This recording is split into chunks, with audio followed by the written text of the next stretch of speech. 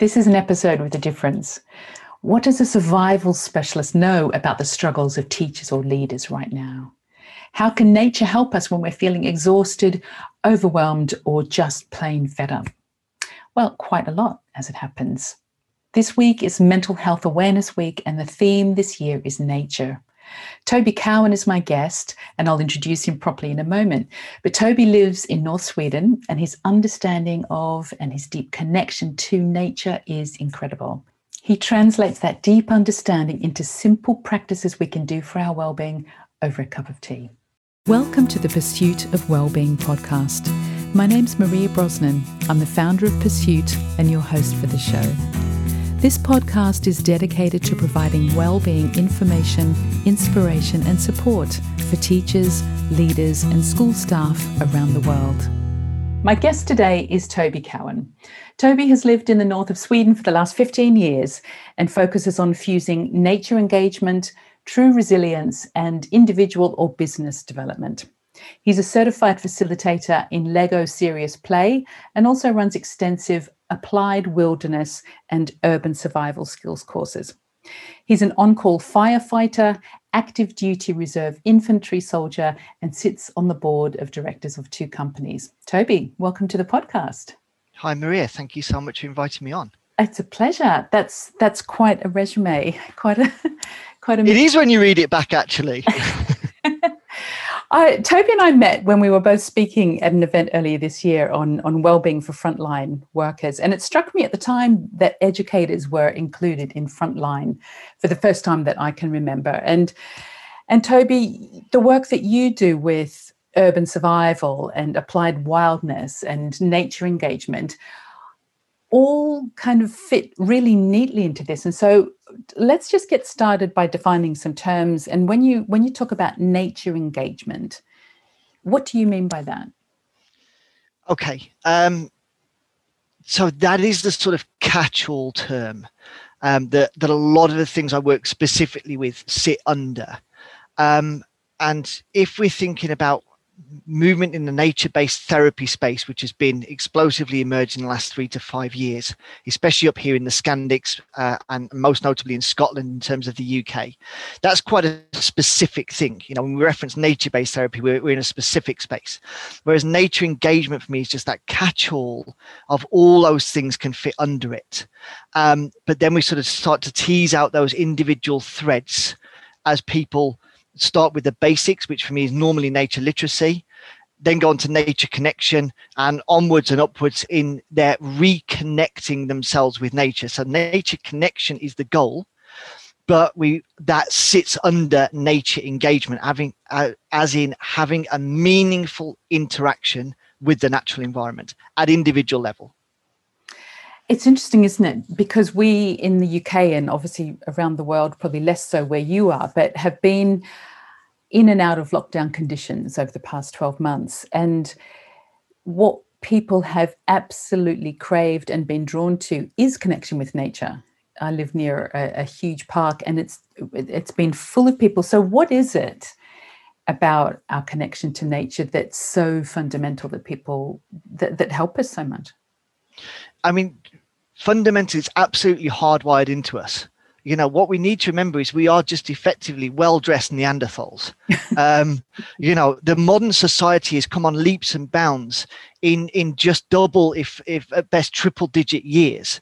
Whereas humanity, going back, you know, hundreds of thousands, the large percentage of our life, of our humanity, has been directly in correlation and connection and symbiosis with the natural environment. And it's only been since the industrial revolutions have we seen that shift to almost a creation of separate ecosystems that we occupy, to the extent that people identify humanity as separate from the animal kingdom, which we fundamentally are not. You know, we are at heart advanced tool using primates, but we've just sort of given over to thinking a little bit too much of ourselves now, sadly, because of this industrial and technological development. But in our wiring, you know, in our core, in our soul even, is that deep connection to nature. And when we get stressed and we get worried, we miss it even more.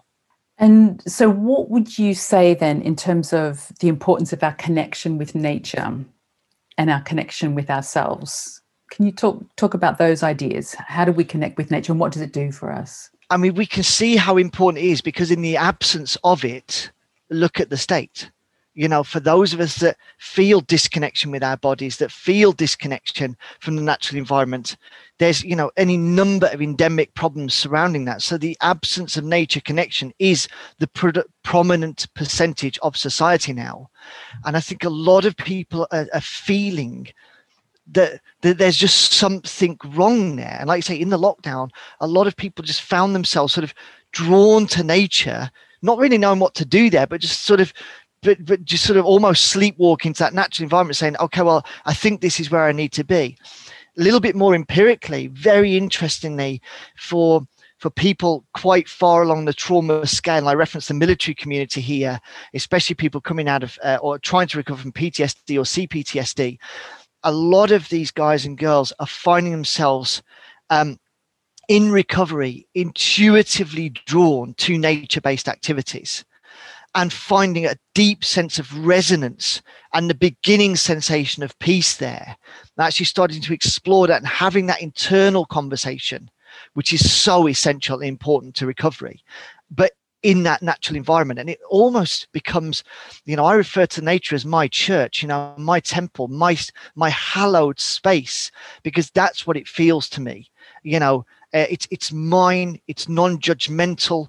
It's also a reflection of my state. Once I start to have that meaningful conversation internally and externally with that natural environment. So the benefits of nature connection are well established, and there's increasingly heavy weight of scientific journals and papers coming out on that now, as it becomes a new fascinating subject to investigate and work with. But the absence of nature connection is all around us, and we can see the harm it's causing. I really like that idea about the internal conversation and the external conversation when you're in nature. So for somebody listening to this who's a teacher or a head teacher working in school who would not have access to the kind of space that you do in the north of Sweden, for instance, they might just have their own garden or balcony or perhaps a local park. How can you start to weave some of the ideas that you're talking about in a very practical way for people that live in urban environments with small access to nature? Yeah, it's a great question. But let's start with the premise. Access to any nature is a start point. So if you've just got a balcony, or like you say, a back garden, or near a small green space, a park or something, it's a start. Interestingly, the larger, higher quality nature has, of course, more profound effects. That's why we go on these amazing journeys, but you shouldn't disregard what's right on your doorstep. And the fact is, routine, regular access to nature is the key to the development and the connection here. So it's way better if you sat on a chair on your patio for 5 minutes every day, daily, and made that a habit, than, you know, once a year or once every other year you went to a rainforest for 2 weeks, for example. Because what you're looking for with the connection is the regularity, but also the familiarity, that you start to spot these small occurrences, and you start to hone your senses on picking those up. So I'll give you one great example of one of the most profound things that happened to me on what was called a sit spot challenge, where you go to one place every day for 20 minutes minimum for an entire year, 365 days. And it was seeing over a 3-day period the development of a cobweb. And it was just absolutely magical and totally transformative for reasons that I won't go into.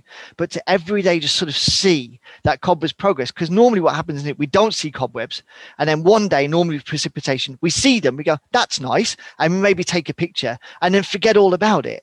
Whereas to be sort of intimately observing this web's creation and its structure and its design, and just allow myself to be fascinated by that in that space. And bear in mind, I was in this huge forest. I mean, the tiger forest here, I could have focused on anything.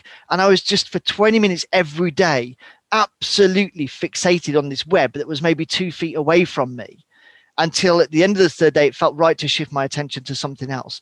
If I was walking through a rainforest, I never would have picked that up. or a park or any other space. The fact I was actually sat and grounded and observing in the minutiae was what allowed that to happen. And how could people, especially people that are hugely busy and have got so much going on in life, what's the kind of urban equivalent of that? I love the idea of a sit space where you go and observe something for a period of time every day. But if that's not possible, what's a kind of smaller step equivalent of that? Everything's about small steps in this, because the problem when you're disconnected is it's not that you can just kind of plug all the cables back in one go.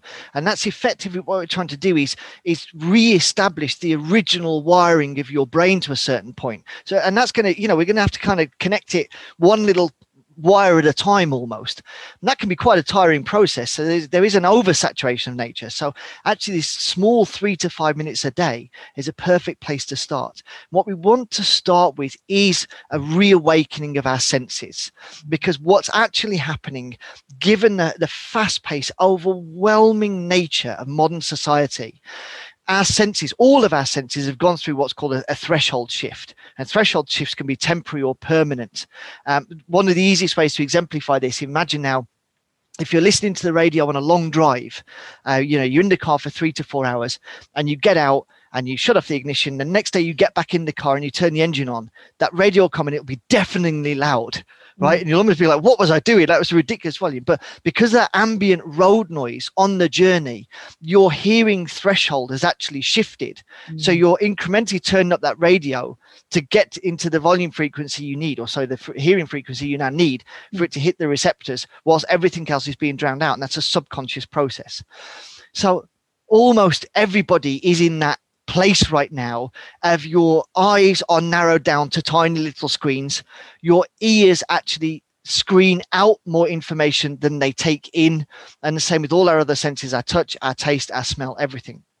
So what we want to do in just that 3 to 5 minutes, I really love framing things around a cup of tea, because no matter how busy we are, we're all going to drink tea probably multiple times in the day. So here's a practice I'm going to say right out the get-go.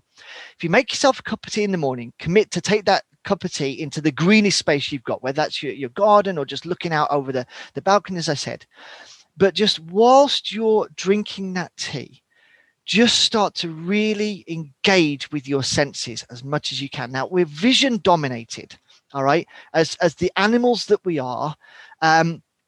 So that's one we need to work with, but that's one that needs a little bit more mentorship, or me to actually, for you to see me to demonstrate what I'm talking about. And because we're doing this as a podcast, it's audio only. So let's work with that. Let's work with our hearing first of all. So as you're in that space, I want to think less about what you see and more about what you hear, and really open your ears to that. But then consciously, subjectively try to screen out the unnatural or the man-made noises. That might be the traffic or, the chatter, whatever the case may be, and try to hone in, try to identify and hone in on natural sounds. Can you hear a bird chirping or singing? Can you hear the wind rustling in the leaves? Right? What natural sounds can you hear? And actually, it'll help to close your eyes while you're doing this. If we typically work on one sense, we want to deny the other sensory input because it becomes overwhelming. Or it wants the eyes want to help the ears, right? So they'll constantly take over, pesky things that they are. So sit, and the same with olfactory, with your sense of smell. And that might be, I'm going to acknowledge that I can smell the tea that's in my hand. Because again, in modern society, one of the senses that's most shut down is olfactory, because there's a lot of stinky things we don't really want to smell or acknowledge. But actually, in terms of engaging our neuro capability and our minds, olfactory is a huge part of that. And again, overwhelming weight of evidence tied into that, and especially on the trauma scale, smells will typically trigger anxiety attacks way more than sound and way more than vision, because of how it's actually deeply wired. It's not saying those other things won't trigger anxiety attacks, but olfactory has some of the deepest wiring that goes. So working with my other senses, we just start to reconnect that connection to senses. Now, what we're doing is being a bit tricksy here, because I'm forcing my mind to concentrate on those things and actually get into a state of mindfulness, which is living in the present. Because one of the hardest things most of us are dealing with at this moment is just this constant internal noise and chatter, and that voice, or in my case and most others, voices that just never stop talking. And by putting ourselves in a natural environment, we're reducing that input and we're trying to find that sense of calm and that sense of peace. And one of the things I remember that's most profound in my recovery journey, and I'd love to credit this, and I for the life of me can't remember who said it, so I'm sorry. If I remember, I'll come back to you. But somebody was saying, like in meditation, if you can achieve stillness of mind for 1 second, you know it's possible. And that first glimmer of hope is the key. Because if I can get 1 second, I can try and get 5 seconds. And if I can get 5, I can go for 10. And if I can get 10, I can try for a minute. If I can get a minute, I can go to hours. And then I eventually achieve peace. And it's the same in nature. A lot of us are drawn to nature because it gives us that intrinsic sense of calm. And what we want to do is occupy our mind with mindful things, working on our sensory engagement first until we realize that's possible. That's our first light bulb moment where it's like, wow, those voices can actually either start to be quiet or stop for a minute. And if that happens, that feels amazing for me because I've just bought myself that little bit of sanctuary, that little bit of calm, that little bit of peace. And once I can start to flex that muscle and work on it and build it and grow and achieve that calm state more, then I can start to introduce specific questions into my internal conversations. If I'm stressed, distressed, anxious, instead of just this wall of internal chatter and often self-beratement, I can now pick my individual problem or topic that I want to work through and go take that into nature with me and try to answer that specific question because I've created a space that I can just allow that to rest easily in my mind. Does that make sense? It does make sense. And I'm thinking very practically now that if we're talking about the cup of tea time, so 3 to 5 minutes while you're having your morning tea, would you do that activity? So you listen out for sounds in nature and then ask that question? Or would that be more when you're going for a walk in nature, say if you have more time, maybe on the weekend or something, that you would take that question with you? Just let's get specific so people can use this as a practical exercise. So I would say, again, first of all, we've got to strengthen those muscles. So in the beginning, don't introduce any questions. You're just trying to get that sensory engagement. That's the key there. It is absolutely possible to do that specific introduction of questions in 3 to 5 minutes as you get more advanced at this. But as we said, everything's a sort of step-by-step process. As you start to walk on the weekends, we still want to be working in that mindfulness in the beginning. So now I'm keeping my sensory engagement. I'm introducing my eyes, I'm introducing my ears, I'm introducing my nose, and I'm just trying to get that engagement or connection with the natural world. So I'm going to give you another exercise for that in just a second. Don't rush to answer the question, because all you're doing is turning up the volume on that noise, which we're desperately trying to turn down in the first instance. So let's just try to achieve that calm first. Once we've got that and we've strengthened a little bit of those sensory muscles, if you want to call them that, then I can start to introduce new practices, but that would be a separate thing. Okay. Yeah. If we can engage for longer, so now if we're looking at sort of ideally now 20 minutes plus, and I'm going to be mobile, so I'm actually going to be moving through nature. As I said, there's great things happen when we ground ourselves and we actually just sit and engage with the space. So for me, if it was 20 minutes or less, I'd want to just find my sit spot. I'd want to find a tree that I can sit down and lean up against and just allow myself to sort of try to relax into my sensory awareness and establish what's called baseline. Because what happens as we move through nature, we're one of the biggest disruptors to the natural environment, especially when we take that busy energy in our heads. So actually there's all the fun things are just getting out of our way because they sense us coming. So if I'm going to sit under that tree, what I'm going to be mindful of is waiting for all of the the wildlife to fill back in to that void I created in my disruption and resume their normal lives. And once they do that, we're at what we call baseline. So if I'm walking through nature and I'm not hearing any bird noises at all, that's not natural. I've forced them out of my way with my energy. if I sit down and those birds start to fill back in and there's just this normal level of chatter, this is baseline. This is really important to establish, because if we can establish baseline in nature, eventually what we want to do is establish baseline in ourselves. What's my baseline? But our proprioception is normally quite terrible. So we need to get that word for us, Toby, proprioception. So proprioception is basically your ability to connect with and meaningfully understand the body that you're occupying. So it's like, as we sit here now, am I conscious of the weight of clothes on my body or not? And if I'm not, how much mental work do I need to do to be aware of the weight of those clothes on me? Am I holding any tension? And if so, where? And if so, how? And if I don't know, how long does it take me to establish, am I holding any tension? If so, where? And if so, how? If I can't feel it myself, I can't fix it, right? So proprioception is about being able to understand and control the body that we're actually in. And that can be, from the sort of, can you pat your head and rub your tummy at the same time? All the way through to that's an external validation of proprioception, all the way through to that internal, as I breathe now, can I feel tension in my body, and what do I do about that? Am I aware of my posture? And these sort of things. So typically where we have that level of disconnection from self, we need to look at some external sources for reference first, then we can try to internalize them. Okay, that's baseline. If we're out for a walk, and we're not always going to sit for 20 minutes under a tree, and you might not have a tree to sit under for 20 minutes. So if we're out for a walk, what we're then trying to do is engage with our senses in the beginning, one at a time. We'll eventually want to cluster them. We want that full sensory suite awareness, but that can be difficult in the beginning. So if I'm out for a walk, I'll typically do what's called my 5, 4, 3, 2, 1 practice. Okay. So as I'm walking along, the first thing I'm going to try to do is identify 5 natural things that I can see.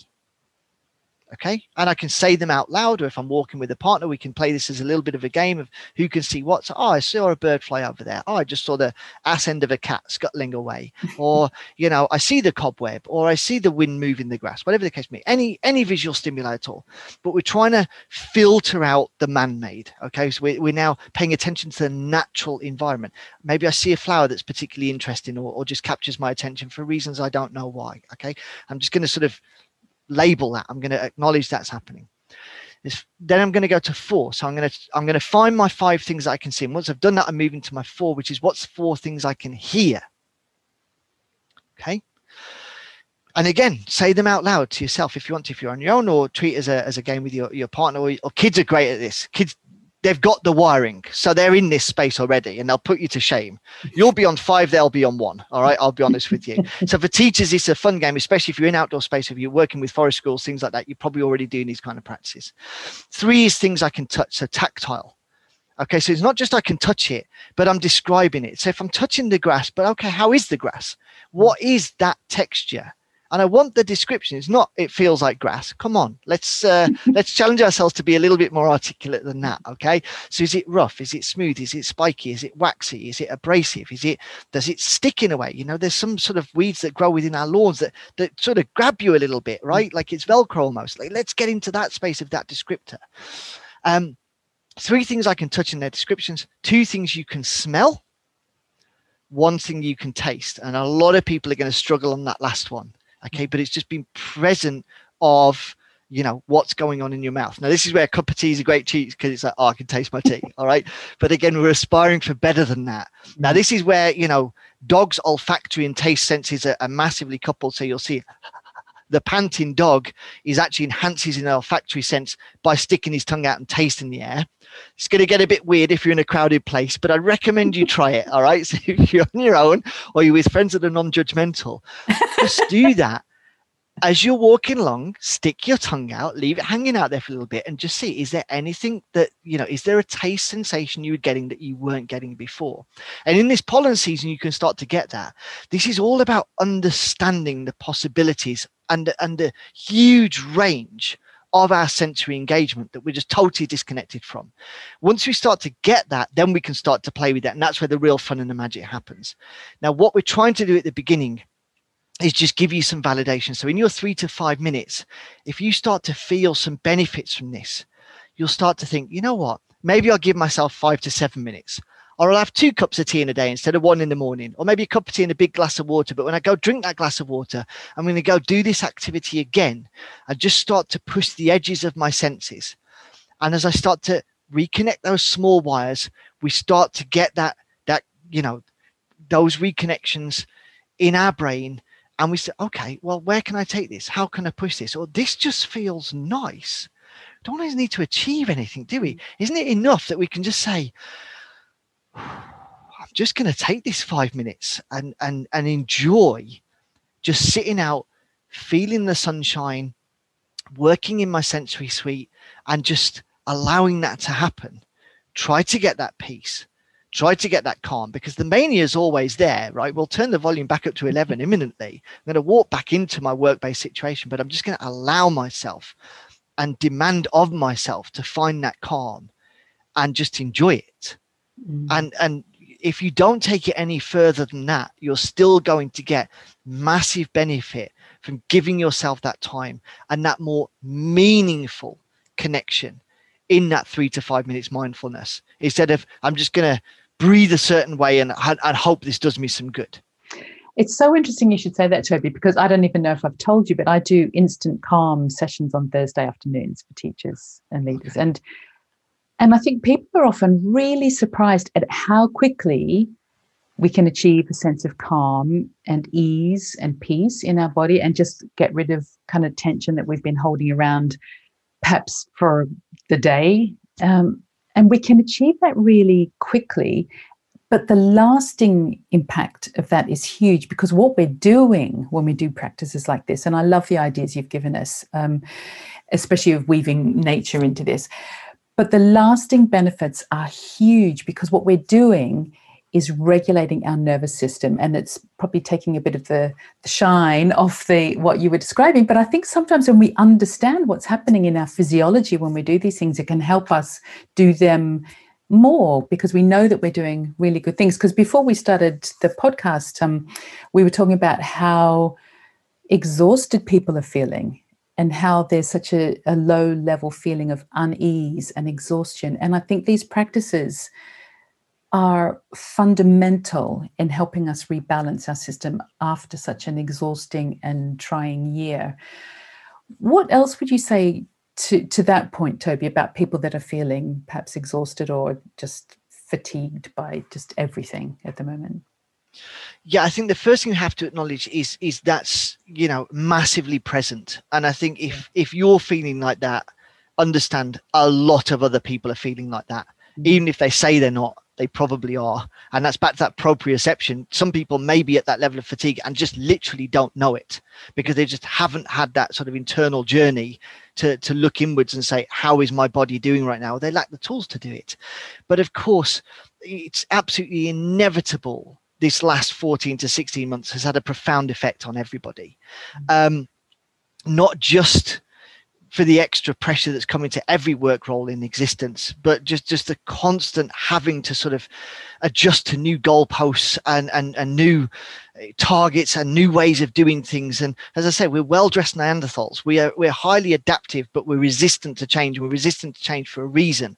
So when we have so much change forced upon us, it is going to put a huge amount of fatigue into our bodies.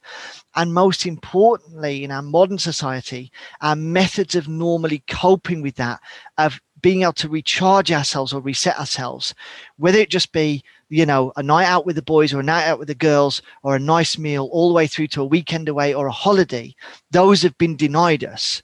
So those layers of fatigue have just built on each other and built on each other and built on each other without any ability for us to kind of wash it away and reset like we normally would.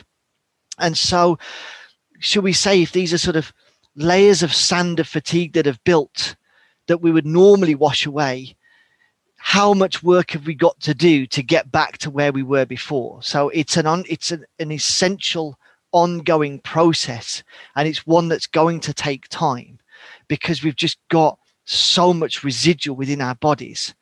And what we found for a lot of those, what may have been healthy coping mechanisms, going to the gym, going out with friends, socializing, in their absence cause problems, and at worst have been replaced by unhealthy coping mechanisms. So many people I'm seeing now writing about that they feel their diet's been very compromised. They're sort of binge watching TV series because all they end up doing is sort of at the end of the day to switch off from work is switch on the TV, and they don't feel good about it, but that's just the space that they find themselves in. And from my experience, the first thing we need to do is acknowledge the situation before we can hope to understand it and therefore affect positive change. If I'm sort of, falling off the business chair onto the couch, eating 5 packets of crisps, drinking 2 bottles of wine and watching Netflix for 5 hours, and I'm saying, but everything's okay, there's a problem right there. Okay, that's absolutely the situation, but I shouldn't really be seeing that as okay. And I don't want to be flippant about that at all, because people are genuinely find themselves in that position, possibly for the first time in their life, or more problematically, that they've got out of those bad habits and now they find themselves being sucked back into them. And what we're trying to do with these micro changes, as I call, like the 3 to 5 minutes with our cup of tea, is we're trying to give ourselves some good habits to work with, and those things that are positive and beneficial, but absolutely achievable and accessible. This isn't about you need to drive to Snowdon and walk up a mountain for 9 hours in one day. This is something of just get yourself to the most green space you can find, even if that's your window overlooking a bird feeder, and do it from there. And start that step up from that point. I don't know if that answers your question or not. It does. It absolutely does. And do you feel, Toby, that we've addressed the question around the fundamentals? How do we focus on the fundamentals when we're looking at creating positive change? So I absolutely want to address that, and this is something that came out of another conversation I had earlier on today. It's with this new working situation, working from home and things like that, it's very easy to sort of just think or assume, well, of course, everybody's eating well and getting enough sleep and staying hydrated, because there isn't all that stuff to get in their way to stop them doing that. They're not rushing around in a commute and they're not dropping their kids to school. And so you've got all the time in the world to take care of yourself. And that may have happened. Some people might have turned into sort of Gordon Ramsay as well as Mary Poppins and, the best head teacher during the lockdown. For most of us, it hasn't, and it's been even more convenience has been sought after as we've tried to juggle all of these things. So there has been compromise to our diet, there has been compromise to our sleep pattern, there has been an increase in our stress levels. So it can well be those fundamentals are not being taken care of. And here's the thing, fundamentals are foundational. We can't build anything on top of an unstable foundation. So my worry now is, societal pressure is saying, oh, I should have learned 3 languages and written a book already. And what you need to be doing is really owning that space of saying, I need to be really, really working hard on my hydration, my nutrition, and my sleep pattern. And if I've got all that down, great. But 1, don't let it slip. And 2, keep an eye on it constantly. And everybody in your family circle and your work circle as well, because just because you've got it down doesn't mean everybody else have. And like I said, if we don't have that squared away, everything else is being built on an unstable foundation. I know sleep is something you're incredibly passionate about, Maria, and quite rightly so, because even we can look at the clock and say, I slept 8 hours. Did you really, did you get that quality of sleep that your body demands and needs in this time? And these things are so critical, and they sound like a big deal. I don't know if they do or not, but they can to some people. But everything is better when we get these foundational pieces in place, like nutrition and sleep and hydration and movement, ideally in nature. Not for some kind of namby-pamby reason. It's because our nervous system needs it. And when we're overstressed, it's like our bank balance, right? If we're taking out more than we're putting in, we're in trouble. And so when we're triggering the stress response repeatedly or chronically for months and months on end, we're taking out energy from the system that we're not replacing, and it's going to have a cost. And so the things that you're talking about, Toby, they're simple and gentle and so powerful, and tiny baby steps that we do every day impact our well-being more than 2 weeks in a rainforest, that's for sure. And the absence of that as well, that's my big Yes. concern, is that, people's lives and their jobs are placing such demands on their time, they are not prioritizing their own well-being. Yeah. It's like, Yeah. if I've got 5 minutes at the end of the day, maybe I'll do what Maria and Toby mentioned in that podcast. And the fact is, we've got to switch around our prioritization of that and say, if you're not prioritizing your own well-being, that is going to be a massive problem, because at some point you're going to pay the bill. All right, you're going to get that your account is closed because it's so overdrawn letter from your body, to use your analogy of the bank balance, which is a great one. So we must be prioritizing our individual welfare. And whilst absolutely organizations are responsible, both ethically, morally, and legally, those changes are going to come slowly. So we need to effect our own change and take responsibility for our own welfare and prioritize it, and quite simply demand of ourselves that prioritization, because otherwise, if you feel bad now, you're going to feel way worse later. But like you say, this isn't about needing to take, don't get me wrong, if you can take the 2 weeks in a rainforest, go for it. But if you can take those micro breaks during the day, exactly as you say, you will get the benefit from it.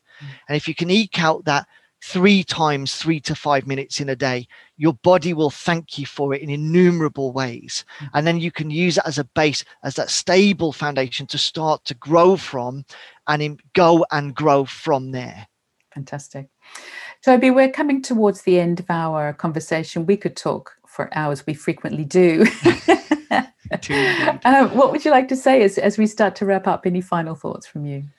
I think the key thing for me is, as I said at the beginning, any access to nature is good.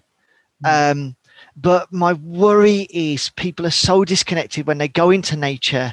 They treat it as a trip to the zoo or the museum. They're sort of walking through with a sort of imaginary glass window between them and these exhibits.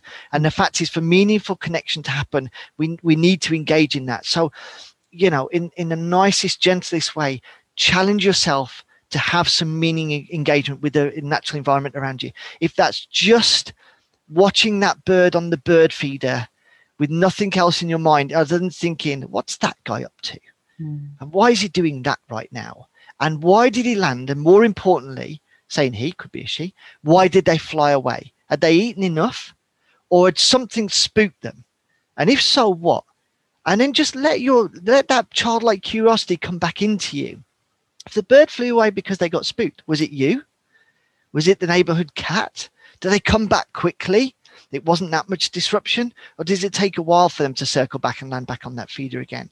And there's a huge amount of life lessons and actual workplace applications that come off these practices. We don't have time to go into for now, but I'm working very much along with my wife to get these into the online space, because it's obvious that that's where it needs to be right now, that people's ability to travel and attend courses that I would typically run isn't coming back anytime soon.